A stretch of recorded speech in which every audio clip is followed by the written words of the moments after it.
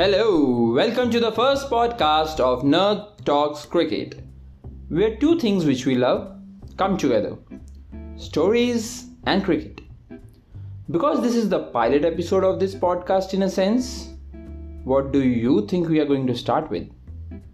Well, let's jump straight into India's World Cup campaign, in which India dominated and lost just twice. But a second loss meant that they lost the tournament. I'm pretty sure you have guessed it, that I'm talking about the 2019 World Cup. Well, that is heartbreaking, but आज हम वो बात नहीं कर रहे. Instead, we are rewinding the clock back to 2003, where India made it to the World Cup finals, but lost to mighty Aussies. If your memories also took you 1.5 decades back, then you are in for a treat. And if you were not a part of the story then, you will surely be a part now. Before talking about the 2003 World Cup campaign, let's rewind a couple of months. India toured New Zealand, and if you know, that tour was one of a kind. To summarize, it was a dark time for India's batting lineup, when India was all out almost every single game they played, and they crossed a team score of 200 only twice. And this is Test and One Days combined. In all fairness, सिर्फ India ही बुरा नहीं खेली थी, New Zealand के भी कुछ ऐसे ही हाल थे. Still, India was not in the best of forms, losing the one-day series 5-2 and the test series 2-0.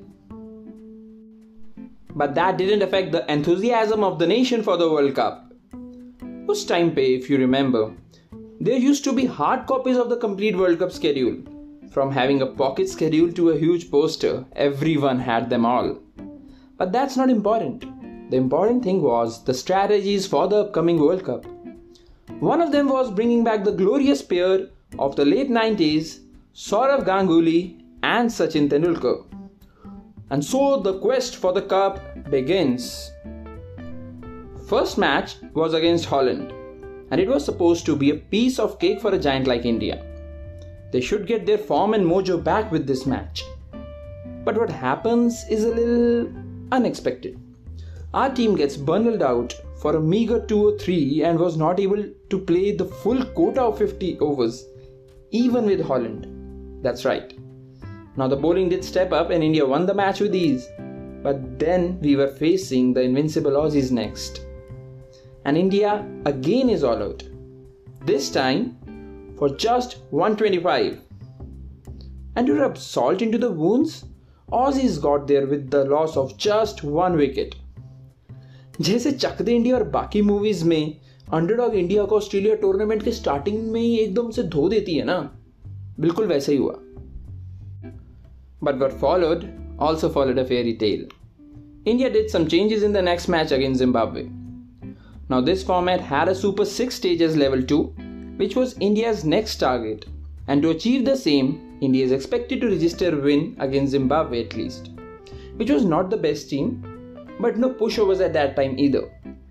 In fact, to tell you how good the team was, even Zimbabwe made it to the Super 6s in 2003. Cutting the story short, India put up a decent score of 255 and bowled out Zimbabwe for just 172. Now let's be frank, this wasn't an all guns blazing win, but it was a good win nevertheless to put some impetus into the men in blue. Meanwhile, India had also made some changes in their batting lineup, promoting Sehwag up the order with Master Blaster and captain moving down for the good of the team.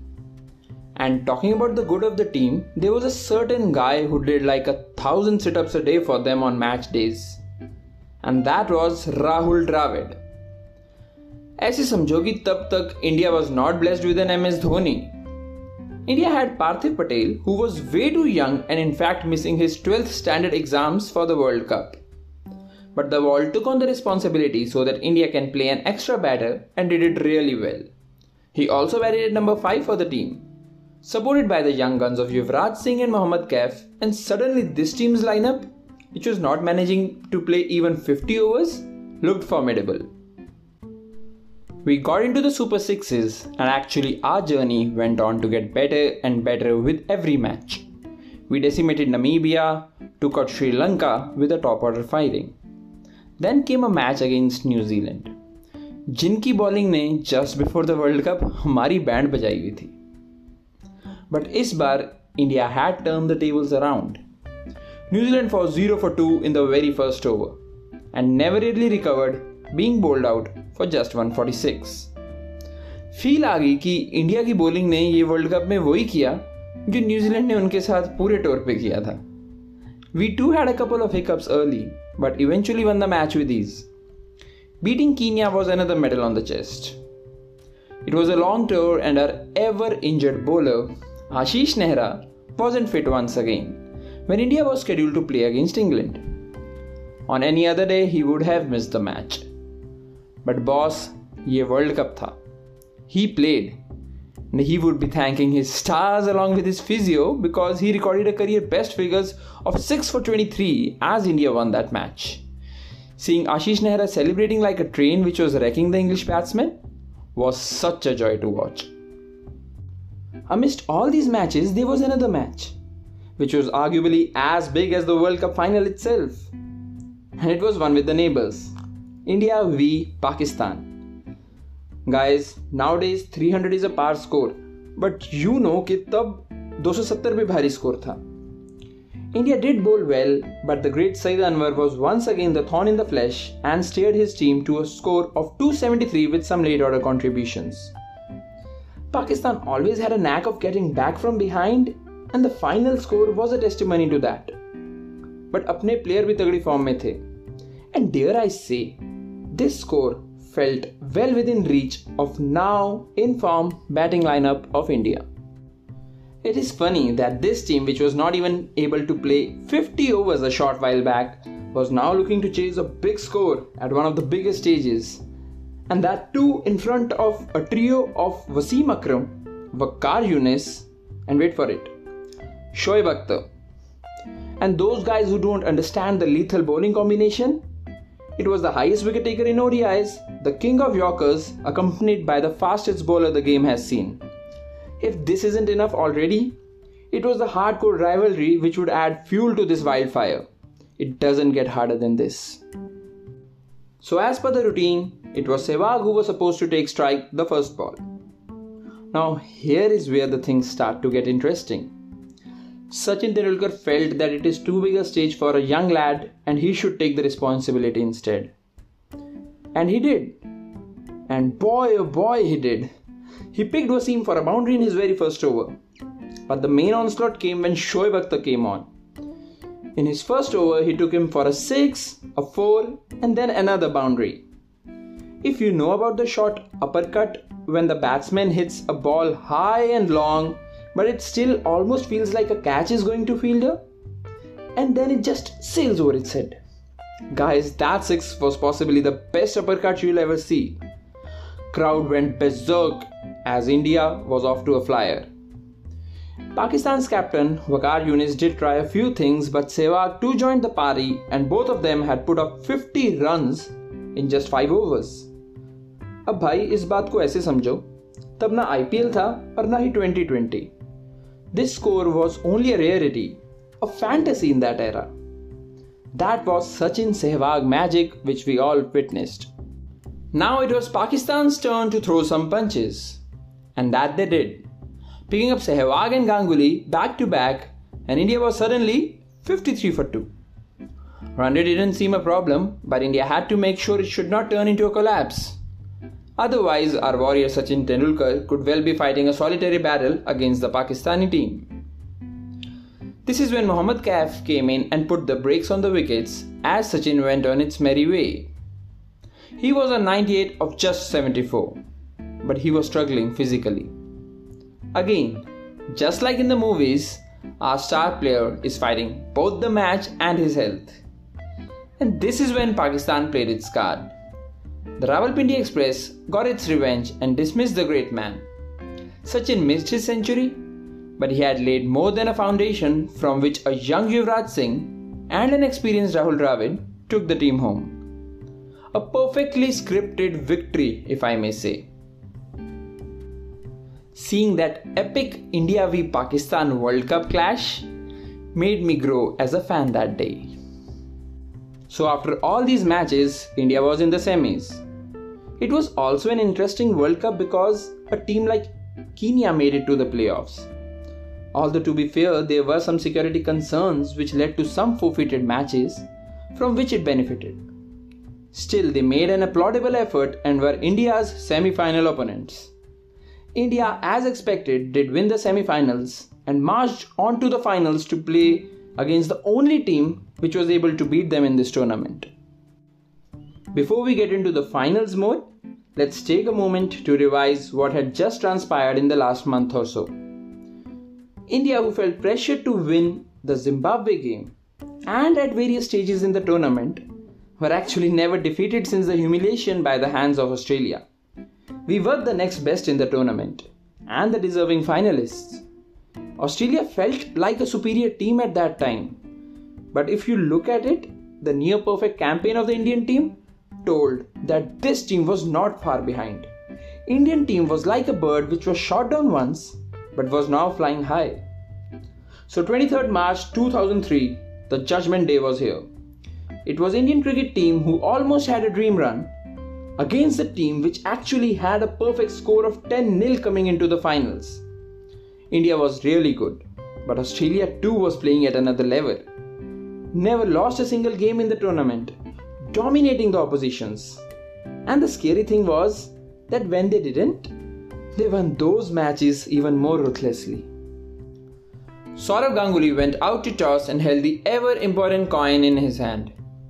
No one could imagine what must be going through his mind when the coin was in the air.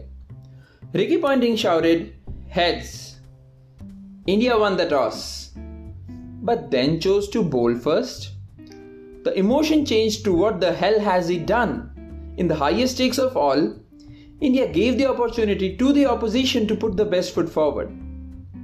Obviously, there must be a strategy which we were now looking forward to see. So it begins. India's sharpshooter Zaheer Khan, pretty young at that stage, was given the responsibility of starting the innings. First ball bowled, and it was not a good omen. A no ball. The young man here couldn't take the pressure and was all over the place in his first over, giving away 15 runs. And 8 of those were not even off the bat. Aussies got going and they never looked back. Let's just not talk about this particular innings into details which we all have worked very hard to erase the memories of. The onslaught which Australia did, ending with 359 in 2003 mind you, for the loss of just 2 wickets. India knew that this seems out of reach now. India would have to repeat the heroics of their NatWest final. Remember where they chased down 325 and the captain took off his shirt? The only problem was that this was a bigger total, this was a bigger stage, and with all due respect to England, this was a much bigger team. India was scared. Sachin Tendulkar, who was already the highest run getter of the tournament, again took the responsibility upon himself, taking the strike to their strike bowler, Glenn McGrath, and scoring him for a boundary in his very first over, 4th ball precisely. The emotional nation that we are, we all raised our hopes once again with this single shot he played.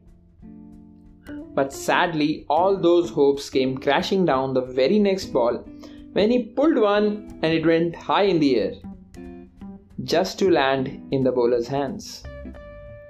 It was a big blow to India's already non-existent chances, and half of the country was already convinced that this game is over.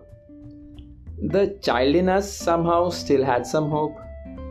We had Sehwag, Sourav, Dravid, Yuvraj. All these are now termed as the greats of the ODI game. We surely stood a chance. But that thought was indeed childish when all these felt like 9 pins and India's batting, much like its bowling, never showed up in the finals. India was all out for 234, with Sehwag only making a noteworthy contribution of 82. And finally the inevitable happened. India lost and Australia were crowned the world champions.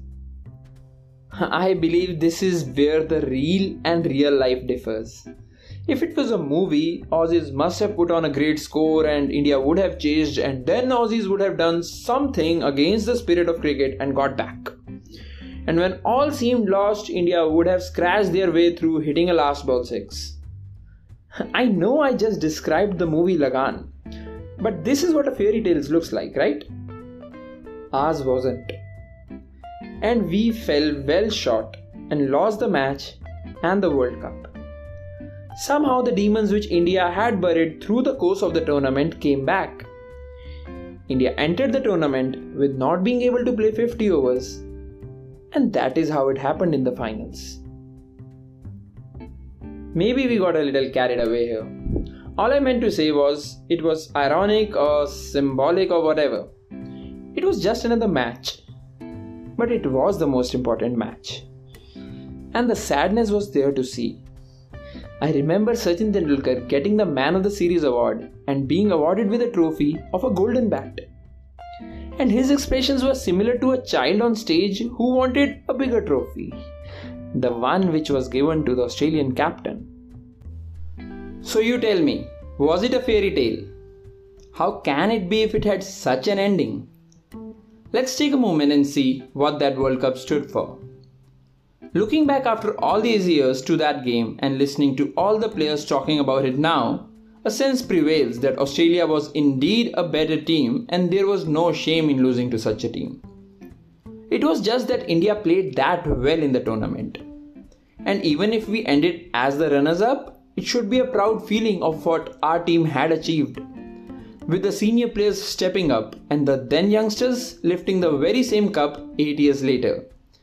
Be it Yuvraj Singh, the man of the tournament in 2011, or the same Zaheer Khan who bowled the first over in another World Cup final and didn't give away a single run in his first 3 overs. In fact, as many as 6 players were common between the two squads, telling you something about the team of 2003.